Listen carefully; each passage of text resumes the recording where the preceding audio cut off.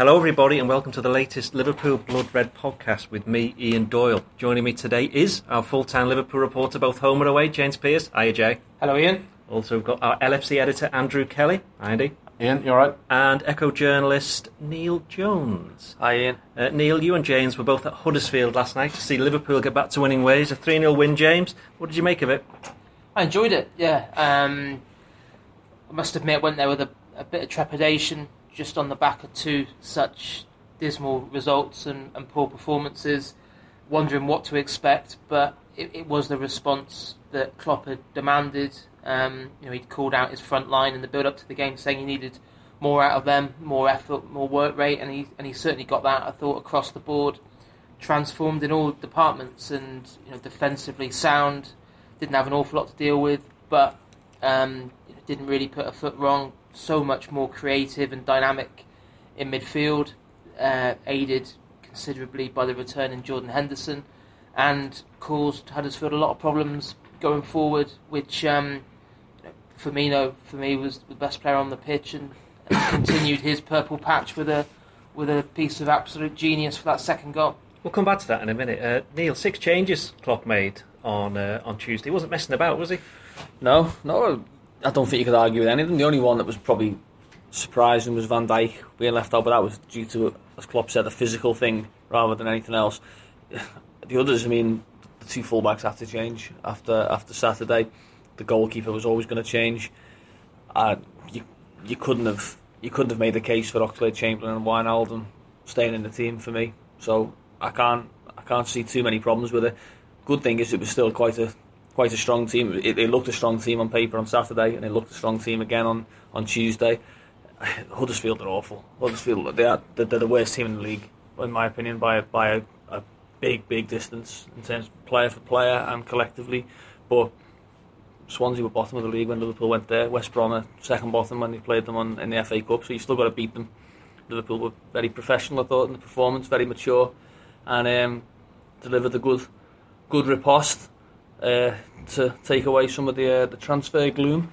Andy, you were watching the game in the office with me, and the distinct lack of noise that was coming from you suggests that it was that rare thing that Christian Walsh calls a comfortable routine 3-0 away win. The routine 3-0 away win, yes, it's finally emerged from the depths. But yeah, it was just, I think there's various stats going on, and I haven't rewound the tape and counted them all, but there was some stat going around that Liverpool had broken the Premier League passing record for a number of passes. Don't know if that's true or not, but certainly Joel Matip had, I think, the highest touches of any Liverpool player in the Premier League history, and that just shows you how the game was being played. Liverpool were passing it around at the back as they wanted to.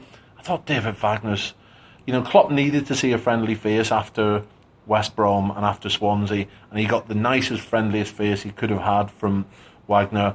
It was, if you're going to beat Liverpool, you need to get in their faces and you need to get the ball into our box and hope something breaks for you. The few times they did manage to get the ball in the box, there was little things that could have gone wrong. They got the shot that Carrier saved. They had the penalty shout against Robertson, and they started throwing in a couple of long throws late on and that sort of stuff. That's what they should have been doing all game. Jonesy's absolutely right. They were the worst side to come to Anfield this season, for all it was 0-0 at half time. They were the most defensively set up, maybe apart from Everton in the league game, but certainly similar Manchester United. And luckily Sturridge, his one big moment this season was probably getting that first goal at Anfield against Huddersfield. But last night I thought they're absolutely terrible. But you've got to remember, this is a side that beat United on that ground. Yeah. So they still had to be beat. You need to give Liverpool some credit. But I thought it was just the game Liverpool needed. Didn't even get a booking, Huddersfield, in the game. Got beat 3-0 at home in front of their own fans in a relegation battle. Didn't have a player booked. And you know what? You've got to feel sorry for their fans, because certainly you two will know better in the ground, but certainly on the telly, felt like their fans, gave them as much support as you could, given they didn't have a lot to get behind. Yeah. It sounded like it was true, because pre-match we were speaking to a few of the locals there, and they were pretty buoyant, because they were chuffed by the fact that Wagner had ditched his 4 at the back. They expected it to be a 3-5-2 obviously Depotre and Meunier, the other guy up there, and have a right go at Liverpool. And I think Wagner had described Liverpool as being vulnerable in the build up to the game, but the way he set Huddersfield up, it wasn't. They, for a start, it was a back 5 rather than a 3, but they were so loose as well. It didn't. Even the first 20-25 minutes where not an awful lot happened, you just felt as if it was a game Liverpool were just easing into, and when they did raise the bar, Huddersfield wouldn't be able to live with them, and that was how it proved. Do you think Andy said that Liverpool perhaps haven't got the credit they deserve, because they did start the game with a lot more intent than they did at Swansea when we were there the other week? Yeah, but I think they were helped by the fact that Huddersfield just stood off them and let them. Well, that's what Swansea did as well. Don't forget. Yeah, but I think the Swansea were just a lot better organised. I don't think Liverpool played particularly well in those early stages. I think the opening goal was massive, because I thought after that it was a cruise. I don't think it was a cruise until Liverpool scored. They hadn't really created much prior to Chan's strike. But yeah, and it was odd as well in the second half, because I think after the break you expected Huddersfield to come and have a go and at least try and make a game of it. But they looked like a team that just didn't believe that it was capable of stopping Liverpool, which was odd considering what they'd just seen Swansea and West Brom do to Liverpool. And I think they were scared of what Liverpool could do to them on the counter. And in the end, I think they were reasonably happy to escape with a 3-0. There's only so many times in a season teams like Huddersfield can really go to their absolute maximum, and I think 7 of their next 8 games are against teams in the bottom half, Huddersfield, something like that. And I think somewhere in their legs, and probably in David Wagner's head, their thought was, let's save. Bournemouth next they've got, I think. And so let's just, let's see how we go, but our big chances for points are going to come after this, and that's when we really need to lift ourselves. Isn't that a positive then for Liverpool? Because this is the argument that's been made about Manchester City, that some teams just going up to City and go, well, we're never going to win. Have Liverpool kind of acquired that kind of... And it's difficult to say, because Swansea can prove the complete opposite, but that seems to be the exception, because you can't really count the West Brom game as far as I'm concerned. That was like a completely different thing. I think it depends on the team, and I think there's some teams that will fancy that they can defend well enough against Liverpool. I think there's some who don't back it, and Bournemouth and Huddersfield will be 2 that I would point at and say there's no chance either of them will ever keep a clean sheet against Liverpool, because they don't play that way. Swansea maybe, West Brom maybe, Everton maybe, teams like that, but not Huddersfield, not with them, that manager, not with that personnel. They left out the bench had a £15 million signing that they made in January. He was on the bench, Pritchard, and they left out Tom Ince, who just having him on the pitch I think would have given Liverpool a little bit of a sort of uneasy feeling. They didn't bring him on, did they? Ince didn't even come off the bench. Came on late on. No, he came on late on, yeah. It was 3-0 by then. They were going to bring him on, weren't they? He blocked the Gomez. He had one chance and Gomez blocked it. But I didn't even notice. There you go. That's how much impact. Okay, then we mentioned the Firmino goal before. Who wants to pick this up? Great goal or rubbish goalkeeping? Both. Yeah, definitely both. Yeah. It was brilliant. I mean, it's a goalkeeper who hasn't done his homework, isn't it? It's a goalkeeper who doesn't know what type of player Firmino is, because you don't follow the eyes.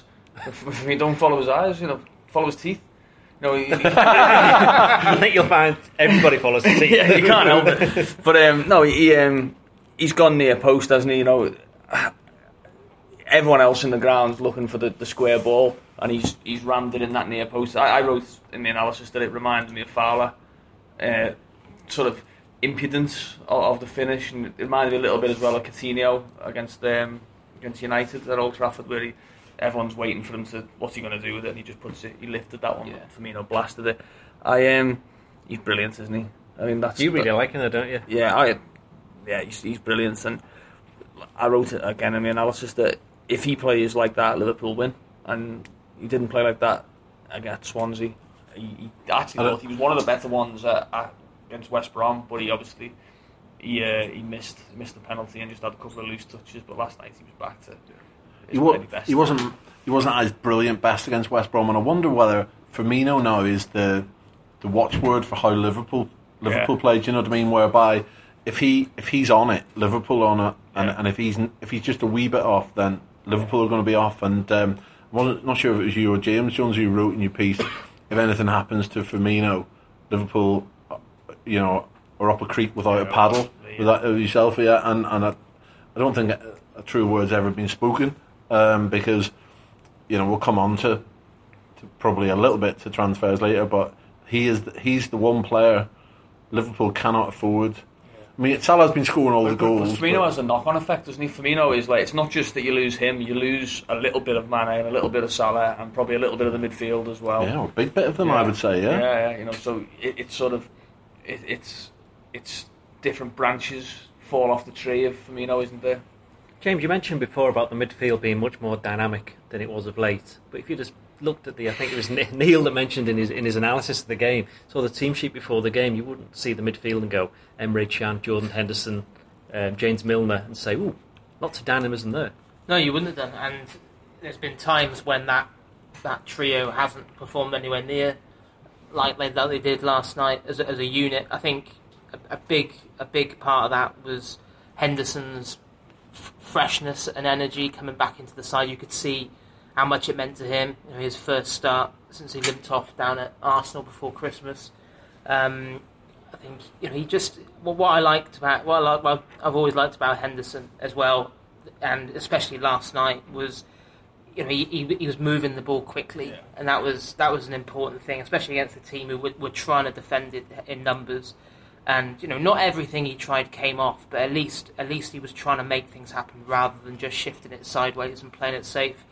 And the other thing was Can, who probably fortunate to keep his place after how poor he was in the games against Swansea and West Brom.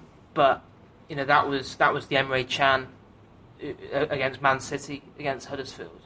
He is a strange player to make sense of and I think that's why there's this kind of he hasn't really had much stick, has he, because of his contract situation? Because I think a lot of fans don't quite know whether they should be just offering to drive him somewhere at the end of the season and happy to see the back of him, or absolutely devastated that they're losing a midfielder like that for nothing, because one week he can be a 9 out of 10 and the next week he can be a 3 or a 4. I think you have to realise as well with Can is that Juventus are trying to sign, and that's Juventus who got to the Champions League final a couple of years ago, and Juventus who always win the Italian league. Well, because he's free, but they still wouldn't want him otherwise. They wouldn't. But it's not the same as if they were bidding £40-50 million for. True, but and they wouldn't. True, but he's still somebody who they're willing to pay an awful lot of money in terms of a wage and hand him a to be fair, a fair bit of that transfer fee, Jonesy, will probably be heading to Chan's agent, because these things of free transfers, they're just not anymore. It basically means that the selling club, if you like, doesn't get any cash,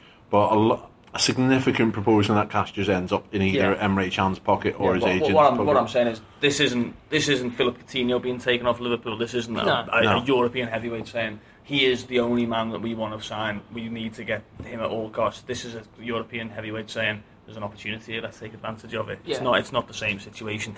He might just be a right winger. That might just be the thing. He played right wing yesterday. It was absolutely crazy. Him and Joe Gomez didn't really go forward. It was almost like Liverpool played a back three. But Gomez stayed at right back and Matip and Lovren stayed. Robertson played left midfield, and Can sort of played as a winger. It was certainly in the second half, especially. He did really well. I still think he's miles off being the finished article as a player, because you want him to do things early and he doesn't. And I was actually writing it for my half-time rating. And as luck would have it, he did something first time and got a little bit of fortune, but he doesn't do that enough. He doesn't ask questions. I still think Henderson's the same. A lot of times Henderson gets to 25 yards from goal and you think, go on, try your luck, and he plays another pass, and Liverpool sort of end up going back to midfield. I spoke about it in the pod loads last year, about if teams are sitting back. Do you remember? Yeah. And I said we've got to have more shots. You want a defender to be scared of him to shoot, so he comes out of his centre half position to block the shot, as happened with the Can goal. Yeah. No one. If you're going to pass it across the line, the defence can stay in completely in its position. But it was. I remember the week after we spoke about that in the pod last season. Can scored. I think it might have been against Burnley from shooting from edge of the box, and it's an underrated skill in terms of, especially for Liverpool. Coutinho's has been the man who can score from outside the box, isn't he? And you need to, obviously Henderson has shown he can do it. We all remember the Chelsea goal and all those sorts of things. But you do need to. There's a real knack to striking a ball, isn't there? And there's some in the team who have it. Alexander-Arnold can strike a ball, for instance. But there's clearly Chan can strike a ball, but there's others where you think, I can't see him scoring. Yeah. I mean, Milner hit one last night, but that was, I think me and James sort of went, Milner? well, Lovren can hit them just absolutely nowhere near the goal. Milner, by the way, I think the game suited Milner perfectly because Milner, is in Yorkshire. We have to play one. He just walked. He just walked down. Didn't Klopp use this one in the past? This whole Milner Yorkshire thing. He said this in the past, hasn't he? Was it the first game? I think it must be the centrepiece of Milner Klopp banter, which I don't think anyone needs to get involved in. But didn't Klopp spend time in York? Didn't he? As a student, that was. Yeah, but he went all around the UK, didn't he? Yeah, I'm sure one of the main points was York, wasn't it? Where so he obviously has something to talk to Millie about. But I think the reason it's set up so nice for him is Milner is a very good footballer. We all know that. But what the problem when Milner becomes a sort of a target of criticism, it's from teams that have pace that can run past him essentially. And that Huddersfield team, I'm not sure if it was the slowest team ever to take a field in the Premier League history. Well, he was thinking about bringing James on second half. I mean, me and Neil watch we've seen Everton a couple of times. They are unbelievably slow, although they have now bought Walcott. So I think perhaps Huddersfield might now be the slowest team. And that was why they couldn't turn. This was the difference between them and Swansea. They couldn't turn sitting deep, creating traffic, if you like, in Carvajal's phrase. They weren't able to turn that into then annoying breaks, and AU for Swansea was able to do, and Dyer were able to do that for them, and whatever phrase you want to use, transition or whatever, they were able to break on Liverpool. Huddersfield, I'd have been quite confident as a centre half, being stood on the halfway line, thinking they're not getting behind me here, because there wasn't this. Once they did it, didn't they? It was a long diagonal flicked on where Gomez was beaten. And that created the chance for it to pop through, didn't it? That was literally all they had. Now there was no Van Dijk as we all know, but Dejan Lovren came, and he's somebody I think since Van Dijk signed he hasn't played, has he? Until that's right. Did he play? Did he play? Sure he played. Captain of the team, didn't he? Yeah. Against Man City. Apart from that game, the famous game that I've completely forgotten about. But Van Dijk wasn't available for that game. Whereas he wasn't available full stop. Whereas this one, he was actually benched. But Lovren's come in, had a good game against Man City, had another good game against Huddersfield. I mean, what are we meant to take from that, James? Is he kind of jumping ahead of Matip in the order to be alongside Van Dijk, or is it just too early for that and we're just going to have to wait and see for the rest of this season? I don't think Klopp's made his mind up, to be honest, in terms of... I think it's difficult to say at the moment what his first choice combination would be. I think you're right, obviously Van Dijk missed Man City, that tight hamstring. Then obviously Lovren was ill around the Swansea game, and then obviously missed training and stuff. So I think I thought Lovren was really good against Huddersfield. You have to kind of balance it against the fact of who he was up against. Well, he tends to always have good games in games where he doesn't have to defend as much as he would. Do you know what though? But I thought even everything he did, I thought he did well, and there was quite a few times where he was just in the right place to deal with crosses and just got his foot in, made blocks, important interceptions, and although they didn't have a great amount of pressure, it was just like almost every promising position they found themselves in came to an end because of Lovren, I felt. And I think in general, it sounds stupid to say it because he's had a couple of high-profile, glaring nightmare performances, but in general his actual form this season has been good. Well, I agree. The problem is that he just when he has a meltdown, he does it in style. I think we've mentioned a few times he's an emotional defender as well. So when he makes the mistake, his immediate thought is, "Oh no, I've got to make up for that," and then he'll just. I think the other thing about Lovren is the worst thing that can happen is he feels comfortable. Is when Lovren feels comfortable, I think there's danger signs there because he starts trying some things starts stepping forward, and he didn't do that last night. He seemed like he was focused, he was concentrated, and he was ready to keep a clean sheet. I particularly liked Joe Gomez towards the end. I didn't think he had a great first half, but then towards the end, he was the one who seemed to have a real desire to keep a clean sheet, and he threw himself in the way of, as I've now found out, was Tom Ince. I thought it was just generic Huddersfield winger, and he threw himself, and you could see him going to his teammates, don't let this go. And Klopp was going mad in the last 5-10 minutes. And I think both Henderson and Chan referenced it in their BT interview. They said, apart from the last 10-15, so they'd obviously had the message that they needed to improve that. But I thought Lovren, he he was the highest mark I gave him. Can and Firmino were the 3 highest, and I think he was he's done himself no harm at all. On those two, Lovren, completely agree. Thought he was excellent, and the only worry is that if he stays in the team for Sunday, that the sight of Harry Kane makes him lose his all senses again, which is what happened at Wembley. And that was one of those classic Lovren occasions where he's thinking, I'm going to be the man here for the team. I'm going to put him on his backside. Yeah, he's put a target on Kane's back, and he's done everything possibly wrong in the game. Joe Gomez, you mentioned partners for Van Dijk. For me, if Liverpool don't start next season with a back 4 from the right of Klein, Trent, Gomez, Van Dijk, Robertson, I'd be very surprised. I wouldn't be, because I think Joe Gomez is not good enough in the air at the moment. That's a very good point. He seems to get caught under the ball a lot and a bit of ball watching as well, doesn't he?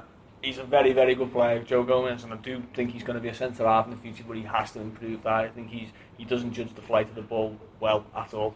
I think he struggled more on it when he bulked up so much, and I think he's actually struggling with the fact he had muscle weight on him. Yeah. I think he's starting to look a bit leaner, and I think he'll. He definitely did get beaten a ball last night, as you say, but I actually think he'll be all right on that score. And I can see Klein, Gomez, Van Dijk is a very solid. Who's he left at Robertson? Robertson, a bit more attacking. I think Robertson. We were talking on the way home with James about Robertson, saying I still think Moreno is Klopp's first preferred choice to Robertson when they're both fit and fully fit. But every time you watch Robertson and every time you watch Moreno, I disagree more and more with that. He must be changing his opinion, mustn't he? And Paul Gorse did a piece on the Echo site last week comparing the number of passes and the number of involvements of Robertson compared to Moreno. We've all got this image of Moreno bombing up and down the thing, but actually it's Robertson who's actually delivering on that. Robertson plays in their half, plays the entire game. Yeah, he still manages to, he's no fullback's perfect, especially one who's meant to be as attacking as Robertson is. And last night he get. I'm not going to even attempt to say his name, but the right fullback for Huddersfield. Hadajunai. Yeah. Was it any good? Hadajunai. Yeah. Well, he went past him at one stage when he'd put in a bad. Remember that cross he put in that just went sealed behind about 10 yards, and about a minute later, he got skinned by the right foot. So he's not perfect, Robertson, but I don't think you just need one who'll more times than not do it right, and I think. He still needs to improve his distribution when he gets up to the box, by the way. I think we all know that. He's got you can just see it almost, can't you? You can see it in his head. Whip it in, and then he sort of has to remember there's no one in there to whip it in. There's no Scottish number 9 at the back post. Someone needs to tell him that. Now, you mentioned Klein at right back. Is that when he isn't appearing in American hip-hop TV reality series? Well, you know more about that story than me, but I did. It was pointed to me by Christian Walsh, who was a big fan of all things American. It was very odd, wasn't it? It was a very strange one. Yeah. I don't know when it was recorded. Kleiny, yes, as he will now be known. International soccer star. Yes. Nathaniel Kleiny. If you haven't seen that, by the way, anyone listening, make sure you try and find that on the internet. It's very weird. There's a story on the Echo site if you want to read it. But remember that we're coming now. Klopp mentioned Klein doing well at his press conference last week, didn't he? And looking back before Christmas, it was mid-February, and tomorrow's February. So we can expect to start seeing, hopefully. Stories saying that he's not coming back anytime soon. Well, there's been lots of rumours about Nathaniel Klein, but as far as we know, he's had a back problem, and Klopp specifically picked him out and said he was doing well, didn't he, at his press conference? That would be on the grass, he said. Yeah, it would be odd for him to do that if it was something where we weren't going to be seeing him for a while. So fingers crossed, because he will bring extra solidity to that. Defense. Now, towards the end of the game, on social media, some of our colleagues from the national press were extolling the virtues of Jordan Henderson for his performance. James, touched on that before, but almost all of them were couched in the terms of, "I know I'm going to get a lot of criticism for this opinion, and that's kind of how Jordan Henderson is still seen." James, you were obviously dealt with him quite a lot, and as Liverpool captain and Liverpool reporter and so on and so forth. Do you feel as though he is not getting the credit that he deserves, and that he's one of these players that when he's not playing, that's when you miss him more or notice him more than when he actually is?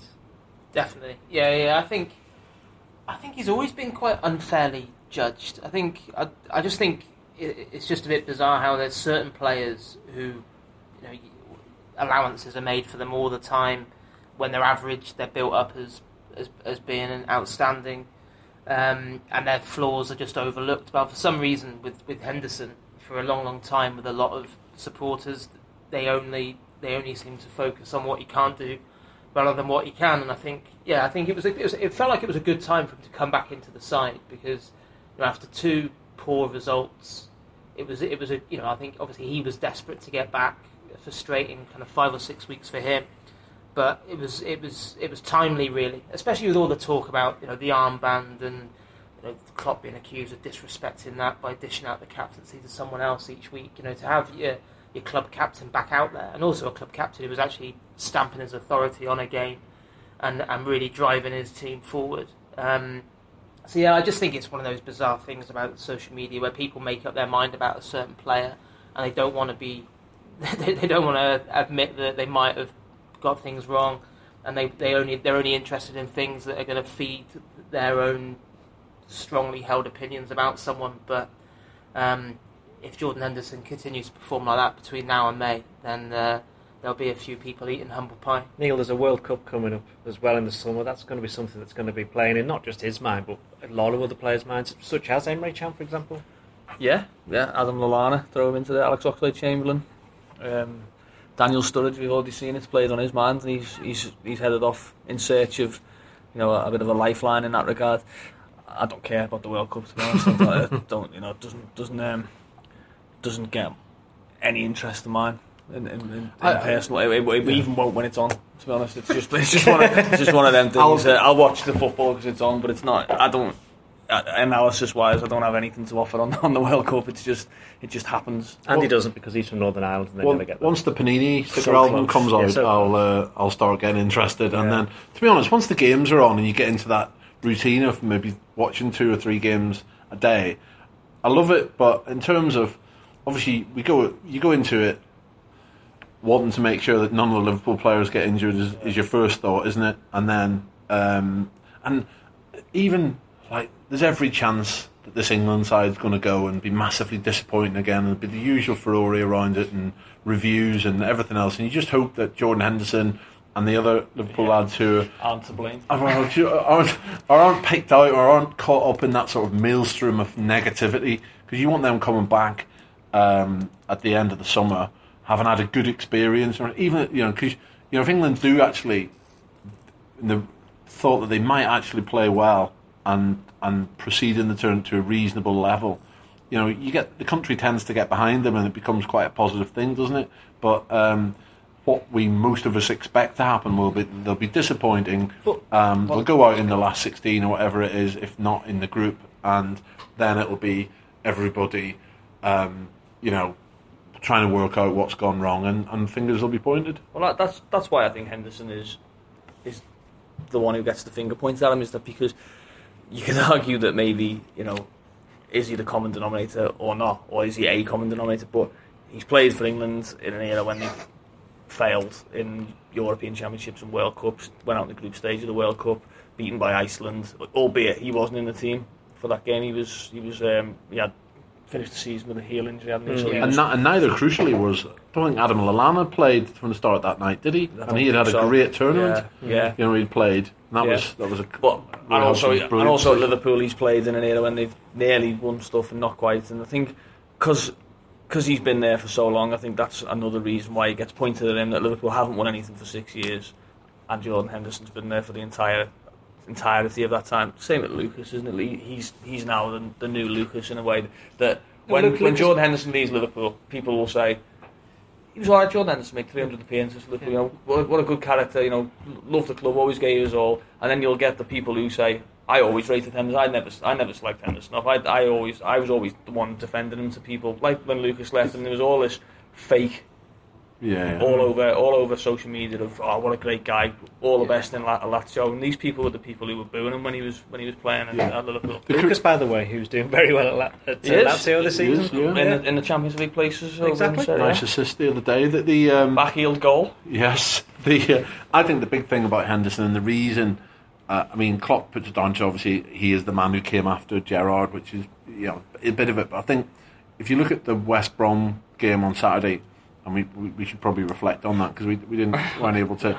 Let's very quickly reflect on it. No. Let me just talk about Jordan Henderson Okay. on that game first. Henderson came off the bench and Milner came off the bench as the sort of cavalry when Liverpool were being absolutely awful, and both of them played quite well.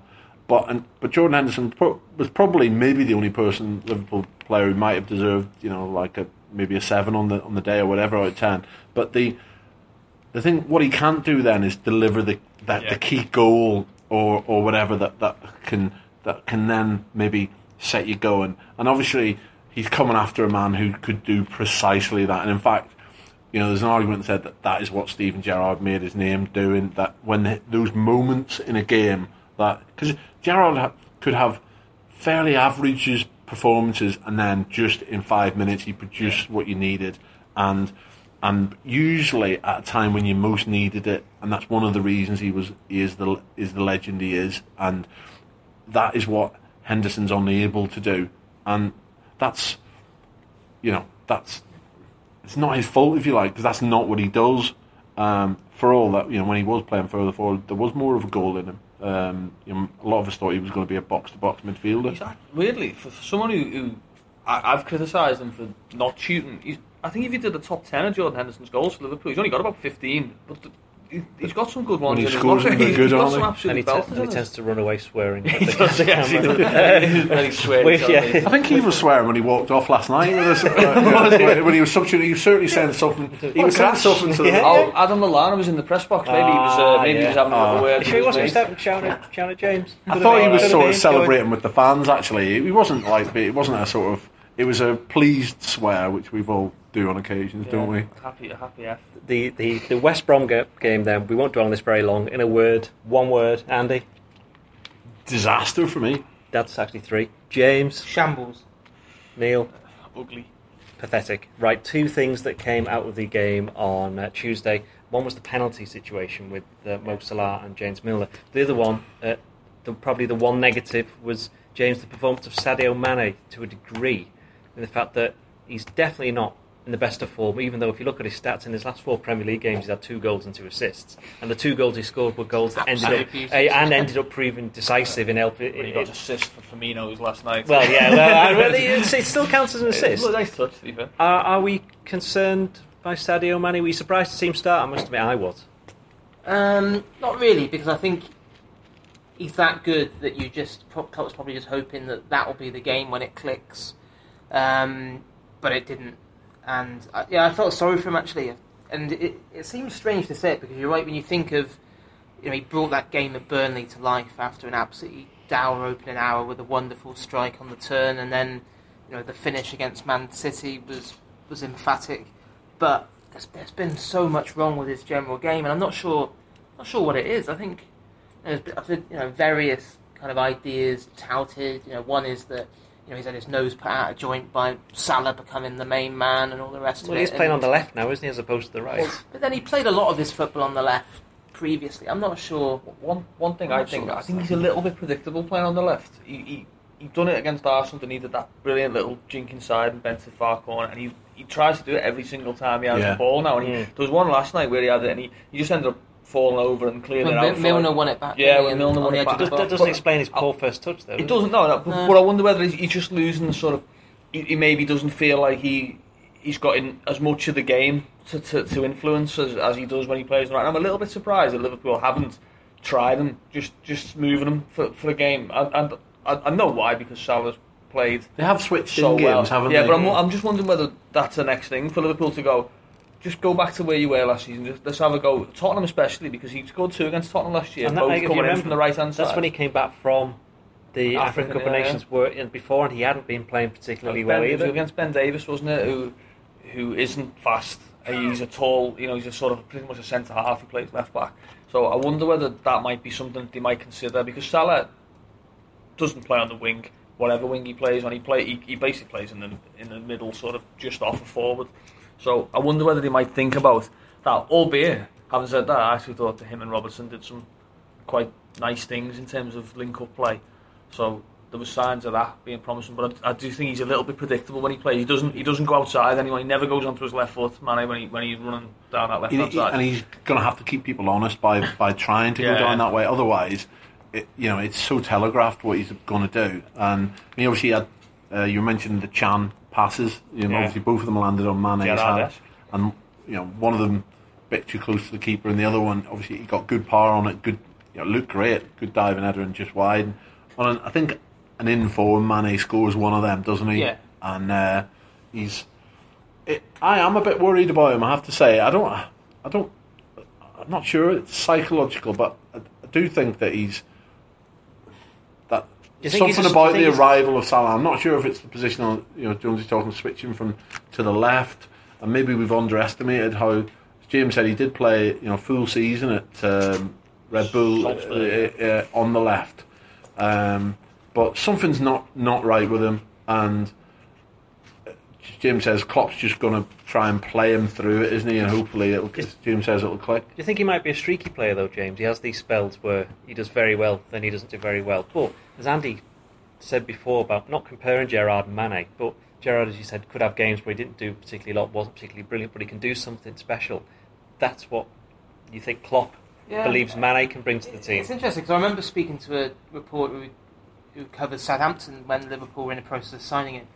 And he said then that Mane was a streaky player in terms of he'd be great for 6 or 7 games and then we'd go miss him for a bit, and now that inconsistency had been a source of great frustration for their fan base. Now the thing is that last season he wasn't streaky then, was he? He was brilliant for I'd say almost the entire season. Obviously he missed 2 chunks of it. One obviously because of the African Cup of Nations. One because of the injury that he suffered in the derby, but I was amazed at just how consistently brilliant he was then. Now I don't know, maybe that was just a one-off season that he had, and maybe he's now back in the groove of what he was in before. I hope not, but I just think he maybe is trying a bit too hard at the moment. Klopp spoke recently about how he thinks he felt as if his confidence had taken a battering after the Merseyside derby, when of course he missed that chance that ended up being very costly. But yeah, I mean, he's, because we know of what he can do. I think that's why at the moment it is quite alarming to see him falling so far short of what he produced last year. Then there was the penalty situation at the end, Neil. I mean, I think everybody thought James Milner was going to take it, and I think James Milner thought James Milner was going to take it, and then Mr. Salah just took the ball off him and said, "I feel quite confident. I'll have this, thanks," and put it away. Apologised immediately as well. Didn't he? Sorry about putting that in the corner, James. I mean, but there was obviously a bit of a debate about the penalty situation after what happened at West Brom with Firmino missing. It ended up. I know Liverpool have missed a few this season. That was the first one that ultimately proved costly and losing them a game. Yeah, it was only because, funny enough, before the game, James and I don't want to out you, but we always talk about potential bets on the game, and I think I said Milner. I said I fancy Liverpool to get a penalty tonight, and I think Milner will be the one to take it. And then we were discussing, going off on a tangent, but we were discussing James Milner the last time he scored from open play, which I'll let you have a go at that if you want to have a guess at that. It's not Bordeaux, is it, or something? No, Manchester City, right after the League Cup final 2016. That's the last time he scored. When he did he did the whip, the sort of last thing. Yeah. That's so. So anyway, we were discussing that, but then when the penalty came and Salah was taking it, I said, "Oh, this is the goalkeeper who saved the one at Anfield, isn't it? It was against Huddersfield, so it only matters if he misses at the end of the day, and it only matters the debate." Klopp said, "I thought I'd made it clear. It's clear as day that he made it clear that Milner was the penalty taker." Of all the people in the world who would have remembered who Klopp said was the penalty taker, James Milner is the man who would have completely made a note of that in his head. And Klopp has a vision of his head. The phrase he used was, Millie scored about 50 when Millie scored 7, I think, last season, then missed the 8th. Yeah. So Klopp has a vision of his head of James Milner putting in lots of penalties. He wanted James Milner taking that penalty. I was sat in the office going, in slightly different language, why on earth is James Milner not taking this penalty? Yeah. And I have to say, I'd prefer Salah taking it to Firmino. I don't like Firmino's run-up when he takes a pen. But I would much, if your life depended on it, and that's the way I always look at it, these things, who would I have going up there? And I'd have James Milner ahead of Mo Salah any day of the week. Do you think at 0-0 James Milner would have walked away if it was 0-0? No. I think at 0-0 Salah wouldn't have taken it. I think at 0-0 he wouldn't have even offered. So, I think because it was 2-0, I think he was thinking, I won't be goal. I quite like Salah's hungriness. I quite like the fact that he's clearly after golden boot. He's after golden boots. He's after 80 goals. He's after records. I don't like that. I slightly don't like it because I'm just thinking like because my marginal dislike. There's a little thing in my head going. Hard-hitting opinions. There's a little. all right, there in the corner. Here he is, Mr. Controversy. I'll give him his chance in a minute. Don't worry. I'll start mentioning photographs at Jimmy Carragher's birthday party soon. There's a little devil in my head saying, "Is this a player trying to embellish his stats because he'd quite like to be seen as, this mega player, which he is?" And then somewhere in the back of my head is the only reason you want to be sending out that message is to get other people interested, and that's the little devil in my head. And Mo Salah has done nothing since he's been at Liverpool. That's very suspicious, by the way. Very paranoid. Football fans become paranoid because they've seen this happen before, and that was the first time this season I've thought to myself, Mo Salah has done something that was for Mo Salah instead of for the team. Well, he put it in. He did put it in. Do you know what? He's probably just sick of watching people miss penalties. Yeah, or is there not a case that Mo Salah thought, this goal he saved one off me last time? I want to win that. I'm going to wrestle that back. I'm going to put out there that Mo Salah had no idea it was the same goalkeeper, because I just don't think he would know. Do you think he remembered missing a penalty against Huddersfield though? Yeah. Definitely. But I slightly dislike that opinion. Yeah. not a fan of that. Go into the controversy corner with Pierce. Go on, James. I like the fact that he took the. Is that a full? Is that a full like? Yeah, I fully liked and endorsed his decision to grab that ball, because he scored 25 already. Yeah. He thought. Scored the biggest penalty of the season. Anyone's taken. You can score a penalty. But you didn't care about that because it was to the World Cup. I love Egypt. Do you slightly care about that or not? Fully on board. Do you think Klopp said there's a group of 5 who take penalties? I imagine Salah is among them. It'd be weird if he wasn't, and he was just the one who used to watch through the window from Melbourne. But so I suppose it only matters if he misses. Remember Balotelli doing it with Henderson. Yeah. I mean that was made a big thing of, because I think Steven Gerrard was in the studio that night in the ITV studio, and he said if it was despicable, I think he said, or something like that. If he's gone against team orders, it's a thing. But at the end of the day, if Liverpool have won 3-0, Salah's got the 3rd goal. It's not a big issue. Now, we're recording this on transfer deadline day on the Wednesday. It's Wednesday, isn't it? Yeah, Wednesday. It's on Wednesday. Anyone would think there's not a lot happening here. Yeah. It's almost like we're just trying to fill space. There have been some movements already confirmed, James. Two things, basically. Jurgen Klopp spoke after the game and said, I'd have to be unconscious if for Danny Ings to be sold, so whether he's inviting someone to knock him out, I don't know. But Daniel Sturridge has gone on loan to West Brom. That was on Monday. And there was a suggestion that Newcastle wanted him, but he changed his. Well, West Brom came in for him and took him. Jurgen Klopp seemed obviously quite happy to let him go, despite the fact Liverpool have already lost Philippe Coutinho. Were you surprised that he's gone, or does that perhaps tell you what Klopp actually thinks of Sturridge's contribution, certainly this season? Both of those things, yeah. I was surprised that he let him go, but I think the fact that he's prepared to let him go when he's got no intention of replacing him shows where Sturridge stood in the pecking order and what Klopp has made of him and what he's got out of him so far this season. I think he just decided that it wasn't worth keeping him around, which I think is a big call when we spoke earlier on about the brilliance of Firmino and the importance of keeping him fit. And for me, it wasn't so much about what you could guarantee from Sturridge if you kept him from now till May, because we know his fitness issues. We also know that Klopp's not a massive fan of keeping players who don't want to be there. So, he may well have there might have been an issue with his attitude if he'd made him stay. But it just worries me, the fact that Liverpool have only got Danny Ings and Dominic Solanke as backup, neither of whom have scored a senior goal this season. So that was my main issue with letting Sturridge go. Completely understand why he wanted to go there. Completely understand why West Brom is a fantastic deal for them. I'm just not convinced that it's a brilliant deal for Liverpool. But make no mistake, it's Klopp's judgment call, and he clearly had decided he had no intention of using Sturridge if he kept him around. Neil Klopp said that he thinks that Mo Salah can play up front. Do you see that as being an option in case Firmino gets injured? 26 goals this season. I think Mane can play up front as well. I think Mane would actually benefit from being more central, if I'm honest. Yeah. We're discussing it. Me and James had a long chat in the car last night on the way from Where were you? Was this Hull or Huddersfield? It's almost like the M62 was shut. Yeah. It's like the M62 was shut on the way back. But we're talking about Liverpool not getting a great deal of money. It was a $2 million loan fee and about the same again in saved wages. But then, did you take a slight dislike to that?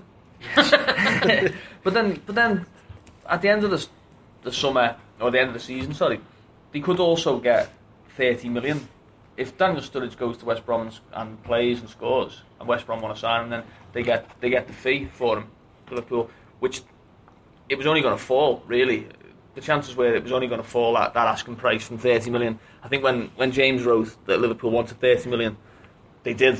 But I think a lot of people just went, well, who are they trying to kid? They're not going to get that for him because he doesn't play enough football. If he goes and plays a bit, they might get it for him in the summer, as opposed to having absolutely no chance of getting it if he just sat on the bench and waited for Roberto Firmino's hamstring to twang. Now, Sturridge could, Andy, do Liverpool a favour, though, because he can't play against Liverpool later this season, but he can play against Tottenham, he can play against Manchester United, he can play against Chelsea, City, he can play against Arsenal, he's playing against City tonight. That's a route Chelsea have used quite a lot by having their players at other Premier League clubs, haven't they? And listen, I'm absolutely certain, and replay this in 3 months when he's played no games and got no goals. But I absolutely feel Daniel Sturridge is going to score goals at West Brom. And to be honest, given the form that Rodriguez clearly is in at Anfield on Saturday, for all that Liverpool were very poor, he looked sharp.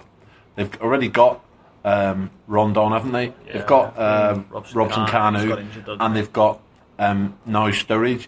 And that to me looks like a forward line that can keep West Brom in the Premier League. And I would say that's really good business by Pardew. You know what I mean? Obviously Pardew's got a very mixed sort of reputation. I think on Alan Liverpool Pardew fans. would say it's really good business by Alan Pardew.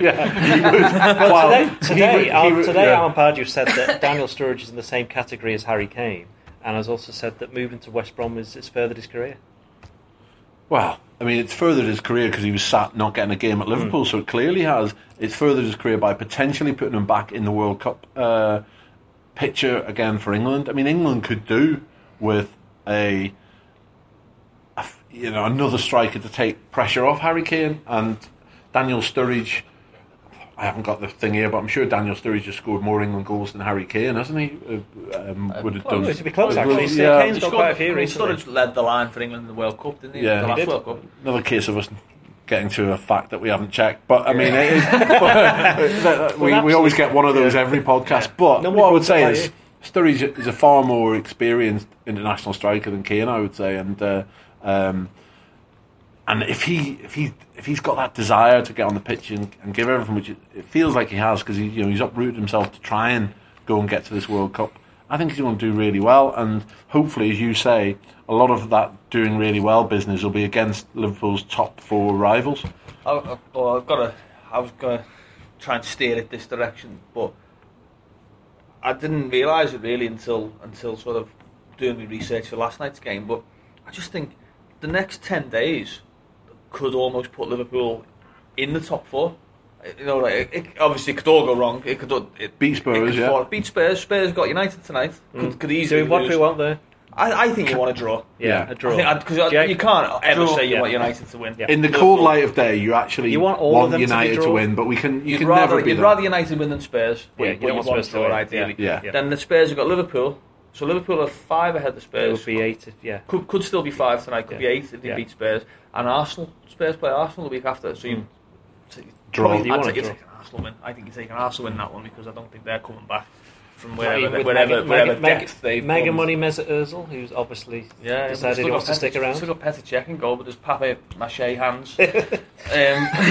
Arsene Wenger looks like he's Petter. just got some sort of inheritance or something, doesn't he? It's just like, I've got a theory about this, because he knows he's going in either this season or next season. Just got, forget it, I'm just going to spend all this money on all these players that I wouldn't normally sign. Yeah. I think But then, what I think is, at the end of that 3-run, Spurs have got United, Liverpool, Arsenal, and if they win all 3 of them, you applaud them and say, what a good side Spurs are. They won't win all 3 of them, in my opinion. There's no way.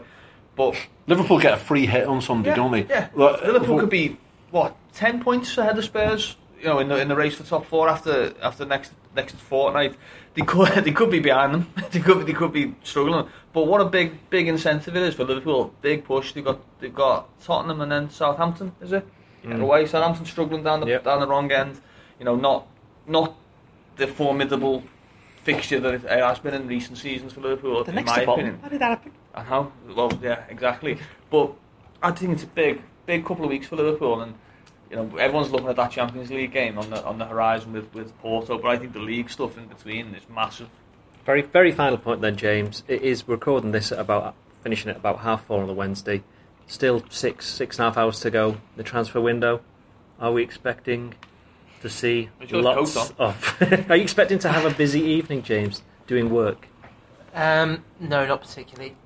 Just waiting on outgoings, I think, barring something incredibly dramatic happening. Lazar Markovic, obviously the most high-profile player we expect to move on. Swansea, his most likely destination.